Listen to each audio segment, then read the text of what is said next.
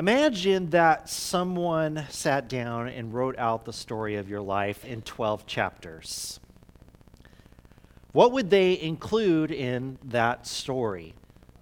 Now, I know in my story, there would be some highs, there would be some lows. I mean, you can't really talk about me, I feel like, without talking about how handsome I am. And, or about my depression and anxiety. Those things that I've carried around all my life. You'd have to talk about my family. I'm sure there would be a chapter on how my clothes match or something like that. And of course, like my years in ministry and all those things, kind of like the highlights of my life. And then there are some things that whoever the author is that I hope they would leave out. You might have some of those things as well. I mean, probably that one incident from high school or college doesn't need to be in there. I mean, they didn't call the cops to arrest you, so it's not really that big of a deal anyway. You can just let that one slide.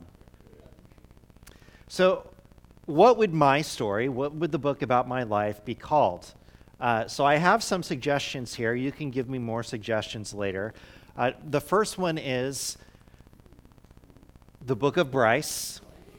Kind of simple, to the point. Number 2, The Many Misadventures of Landon Bryce Smith. Yeah. Number 3, The Heavy Life of LBS. See what I did there? See that? Yeah. Next one, The Tale of Nisha's Husband. That's also a valid title. And last but not least, Bryce rhymes with nice, The Story of an Expressionless Man with a Big Heart.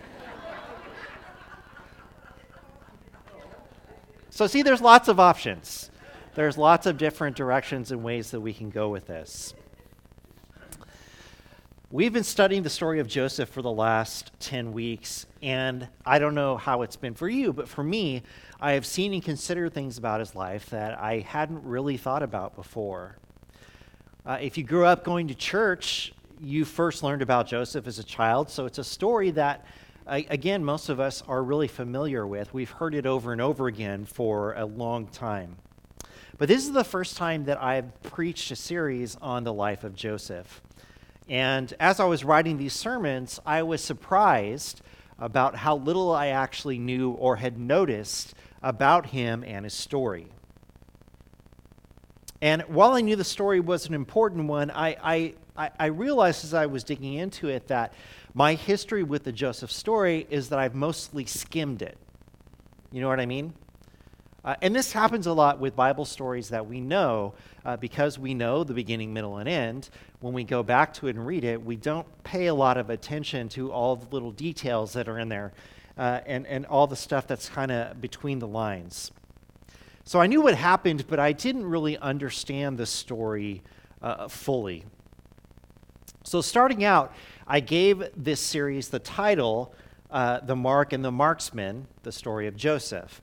And I chose that title because I wanted to talk about how Joseph was the one who was chosen by God to carry the promises and to do God's work, and how that made him a target for those around him.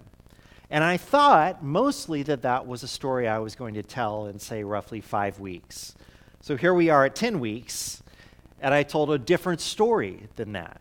I mean, certainly it was part of the story, but it wasn't the whole thing. So I think that I might need to rename this series here on the last day. I mean, I didn't want to remake a graphic, people. Come on, that takes like 15 minutes, and I just don't have that kind of time. But before we get to renaming the story, let's look at how the story ends. So if you have your Bibles, you can open up to Genesis chapter 48. That's where we're going to start today. And we are wrapping up. The Joseph story goes into chapter 50, the last chapter of the book of Genesis. But what we have here at the end in 48, 49, and 50 is there's a lot of different kind of procedural things going on in the family. So we're not going to cover this as deeply as we have covered some. But the first thing that happens is Joseph and his sons, they go before Jacob, and Jacob blessed them. Now, some things we need to remember. For all intents and purposes, Joseph is Egyptian. He has lived there all of his adult life. He looks like an Egyptian. He took an Egyptian bride. He speaks Egyptian. He dresses like an Egyptian. He even walks like an Egyptian.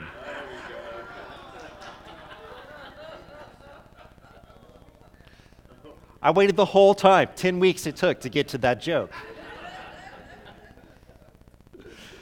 It was with good reason that Joseph's brothers didn't recognize him when they saw him. So consequently, when Jacob comes, he sees Joseph again. He's reunited with him, but he's never met Joseph's wife or his children. So Joseph wanted to bring his children before Jacob. So here's where we're going to pick it up in verse 8. When Israel saw the sons of Joseph, he asked, "Who are these?" "They are the sons God has given me here," Joseph said to his father. Then Israel said, "Bring them to me so I may bless them." Now Israel's eyes were failing because of old age, and he could hardly see. So Joseph brought his sons close to him, and his father kissed them and embraced them. Israel said to Joseph, "I never expected to see your face again, and now God has allowed me to see your children too." Then Joseph removed them from Israel's knees and bowed down with his face to the ground. And Joseph took both of them, Ephraim on his right toward Israel's left hand, and Manasseh on his left towards Israel's right hand, and brought them close to him. But Israel reached out his right hand and put it on Ephraim's head, though he was the younger. And crossing his arms, he put his left hand on Manasseh's head, even though Manasseh was the firstborn. Then he blessed Joseph and said, "May the God before whom my fathers Abraham and Isaac walked faithfully, the God who had been my shepherd all my life to this day, the angel who has delivered me from all harm, may he bless these boys. May they be called by my name and the names of my fathers Abraham and Isaac, and may they increase greatly on the earth." All right. Now, the passing of the blessing was a really big deal culturally. The father would pass down the family blessing, as it were, in this case, the relationship with God and the promises that God had made. He would pass down property, wealth, and the standing of his sons for the future. And remember that Jacob himself had this moment with Isaac where he received the blessing that was meant for Esau. And it's a very important moment spiritually, because with these words that Jacob spoke to Joseph, he drew Joseph back into the covenant and the promises of God. Now, yeah, I know that while Joseph was in Egypt, he was doing the Lord's work. I haven't forgotten that. But remember, for his entire adult life, he has been Egyptian. And there was no protocol or temple or way to worship God there at that time. So even though he knew the promises of God, and even though he had a relationship with God, he had been separate from the covenant and the promise for a really long time. So this is more than just a symbolic moment. It's Jacob extending all that God had given to him to his son Joseph. Jacob was still the carrier of God's covenant. He lived in the promised land, he worshiped God, and God still spoke with him. And his faith was an ancestral faith. It was passed down to him from his father and his grandfather. And it needed to be passed down to his children, especially to these who had been gone for so long or he had not even met. Therefore, this is an important moment in the life of Joseph and his family. The blessing extended to them and passed on by the bearer of the blessing. But of course, Jacob can't do anything the normal way. So he blesses the younger son with the greater blessing and the older son with the lesser blessing. Even though he says the same words over them, he uses the greater hand on the younger son and the lesser hand on the older son. Now, Joseph gets kind of like, "Dad, what are you doing? You know, this is the older son." And Jacob more or less says, "Look, I know what I'm doing. Just let me do it this way. This is how it's going to work out." His sons, by the way, probably had no idea what was going on, right? I mean, they had never probably seen or experienced something like this. But it's important, this moment, because Joseph had given his family all that he could to bless them, but this promise, this blessing, was much more significant in the story itself. And Joseph and his children were drawn back in. But wait, there is more blessing. Let's look at chapter 49. In chapter 49, Jacob blesses all of the brothers, and he goes through one by one. Each of the brothers received the blessing that Jacob believed was appropriate for them. So this is less of like a covenant blessing of bringing, like he did with Joseph and his sons, and this is more like, this is who you have been, and this is my reward for you. Joseph, of course, received the longest blessing because, he's Joseph. But Reuben, Simeon, Levi, and Issachar did not really receive blessings at all. So let's look at verses 3 through 7 and 14 through 15. Now, most of the blessings are things like you will prosper, you will defeat your enemies, but these are interesting. So first to Reuben. Reuben, you are my firstborn, my might, the first sign of my strength, excelling in honor, excelling in power. Turbulent as the waters, you will no longer excel, for you went up onto your father's bed, onto my couch, and defiled it. What did he do? I don't know. But it was very defiley, whatever it was that he did. Simeon and Levi are brothers. Their swords are weapons of violence. Let me not enter their council. Let me not join their assembly.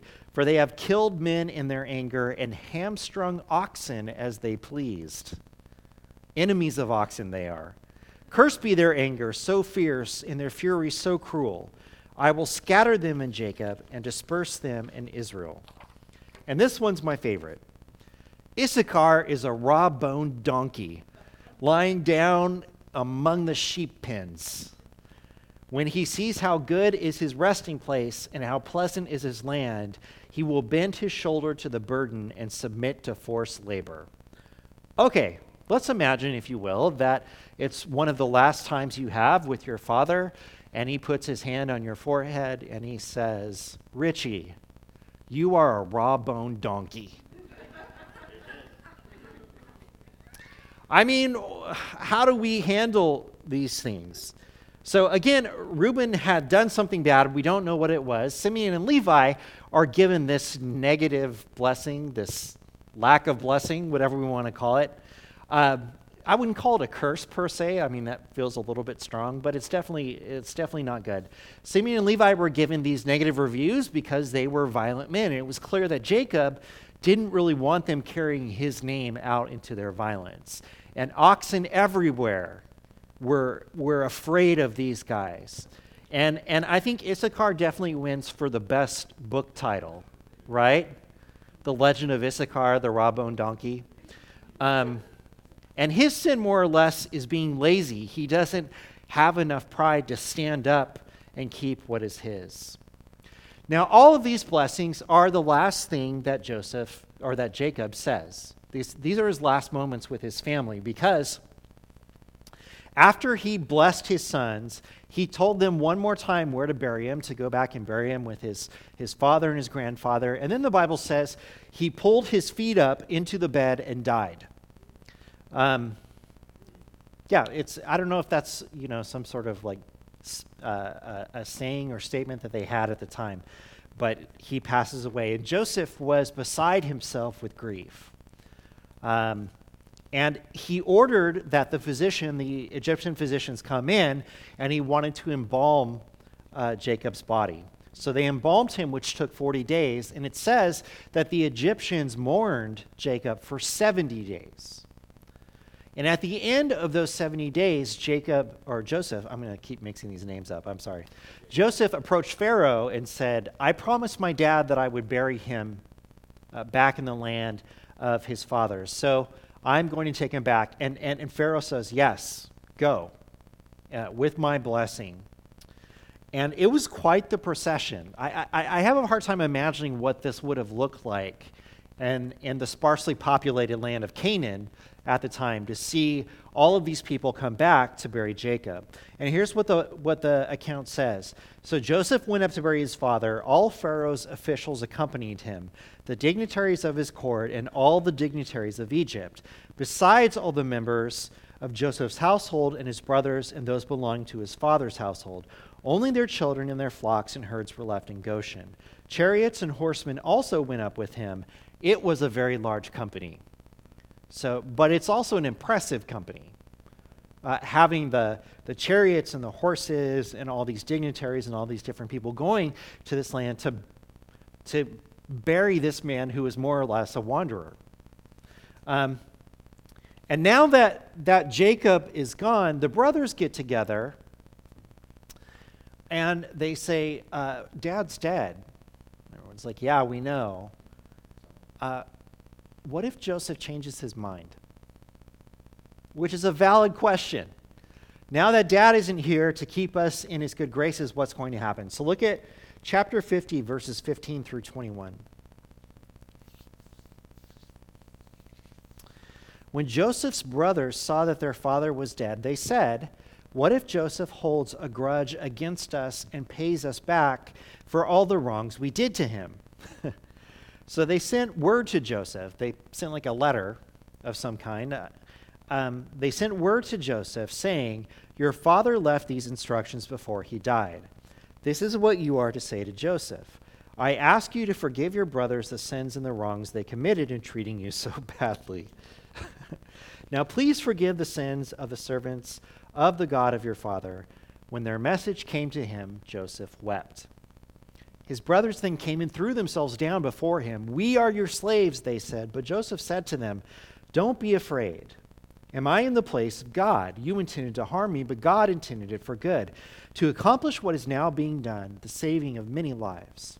So then, don't be afraid. I will provide for you and your children. And he reassured them and spoke kindly to them. We're coming to the end of the story on this family, and it's kind of nice to be reminded that they haven't changed all that much. They don't approach Joseph personally. They send this letter. And who is the letter from? It's from them. But they make it sound like the statement is from whom? From Jacob.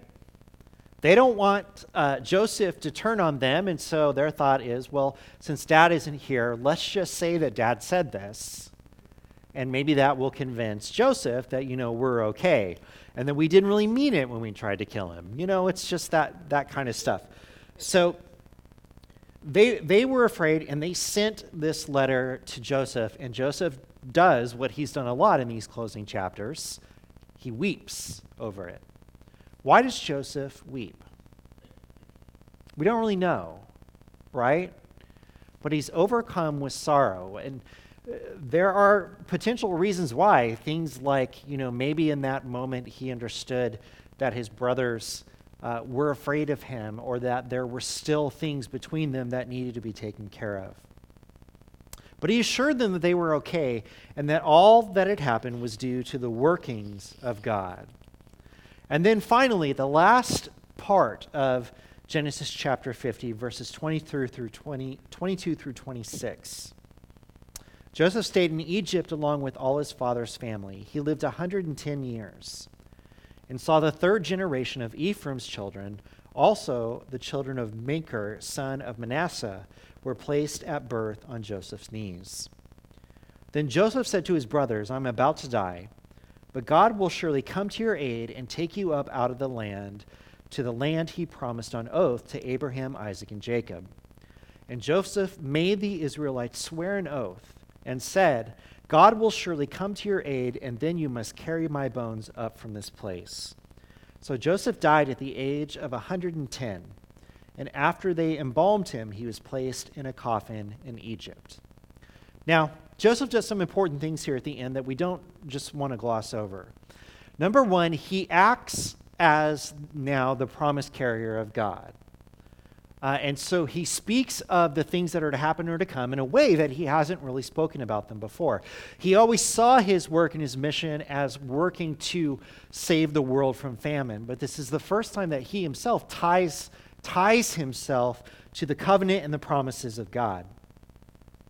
And he affirmed the promises of God, and he encouraged his people to rely on God and what God had promised. And then he asked one more last thing. He's not going to be buried in Canaan yet. But he wants, when God takes the people back to Canaan, he wants them to take his bones and take him to be buried back in the land of his father. So it's a pretty good ending to the story, especially on the part of Joseph. And to be straight with you, I needed to hear him say these words. I wanted to hear him say that he understood what God's promises were and how he was a part of those promises. But the thing is that these last chapters and these last words of Joseph remind me, again, that I had the title of this story wrong, that I need something different. When we read biblical stories like this one, we understandably get caught up in the characters themselves. Thus, we have the stories of Abraham, Jacob, Joseph, David, on and on and on. And when we read these stories, we tend to focus on the hero's faithfulness, the way they stick with God through the most difficult of times. And we want to be faithful like them. We want to model ourselves after the most faithful moments. And to be clear, there's nothing wrong with this, with wanting to be faithful like those who came before us are faithful.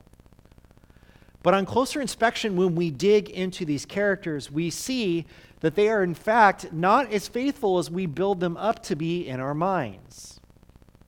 I mean, I don't know if you have done this in the same way that I have, but I focus so much on their faithfulness that when they show moments of faithlessness, I tend to gloss over those things. I don't know that I skip them entirely, but to me, those things are not always a story. Maybe with the exception of David, because his failure is so spectacular. And we see, interestingly enough, that these faithful people are often very faithful in times of enormous difficulty and are not faithful over some of the smallest things. It's a weird kind of juxtaposition we see in them, that they can go up against armies, but then be faithless over the smallest of things. And we see that every story takes a turn where the story becomes less about that person being faithful to God, and that person becomes the story about them being faithful to themselves, working in their own interests for what they want or what they need. Which makes me think that I'm reading these stories incorrectly. If I want a model of faithfulness, then I shouldn't be focusing on them. I should be focusing on God. Because it is God who is faithful in all of these stories without fail. You know, it was God who approached Abraham and made a promise to him that Abraham didn't even ask for. It was God who works for the good of those he loves, even when those people are far from perfect. It is God who moved throughout the Joseph story.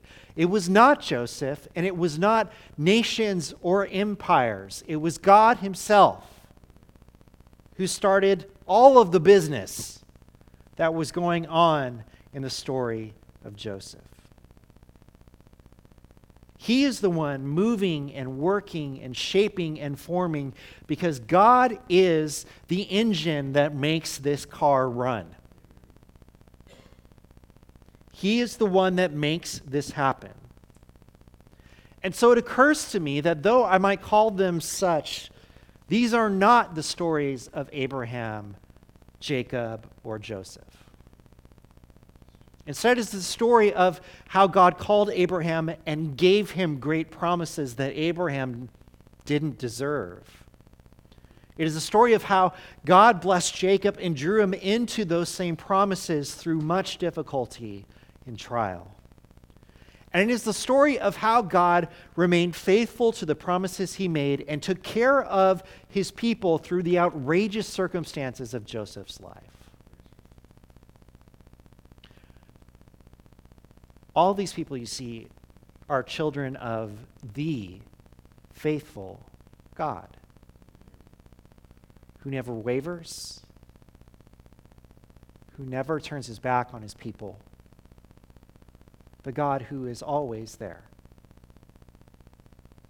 And while we might respect these people, and we should respect them,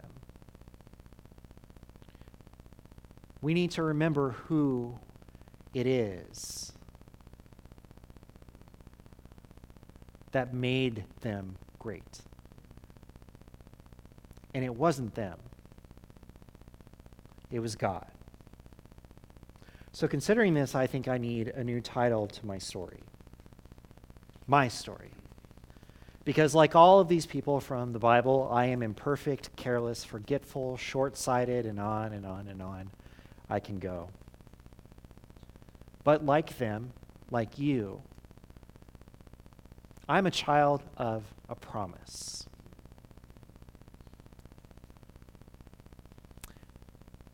A child of the most faithful God.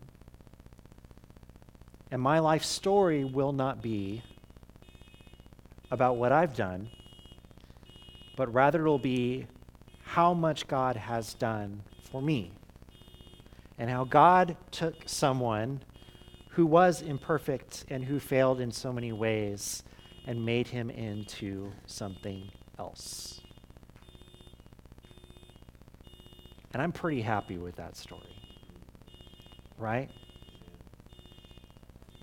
As we take communion together here this morning, we are celebrating that. We are celebrating that the promises we have from God through Jesus are given to us, and it's already done. That Jesus has already come, that he has already died, that he's already been resurrected, and we already have victory through him. We already have victory through him.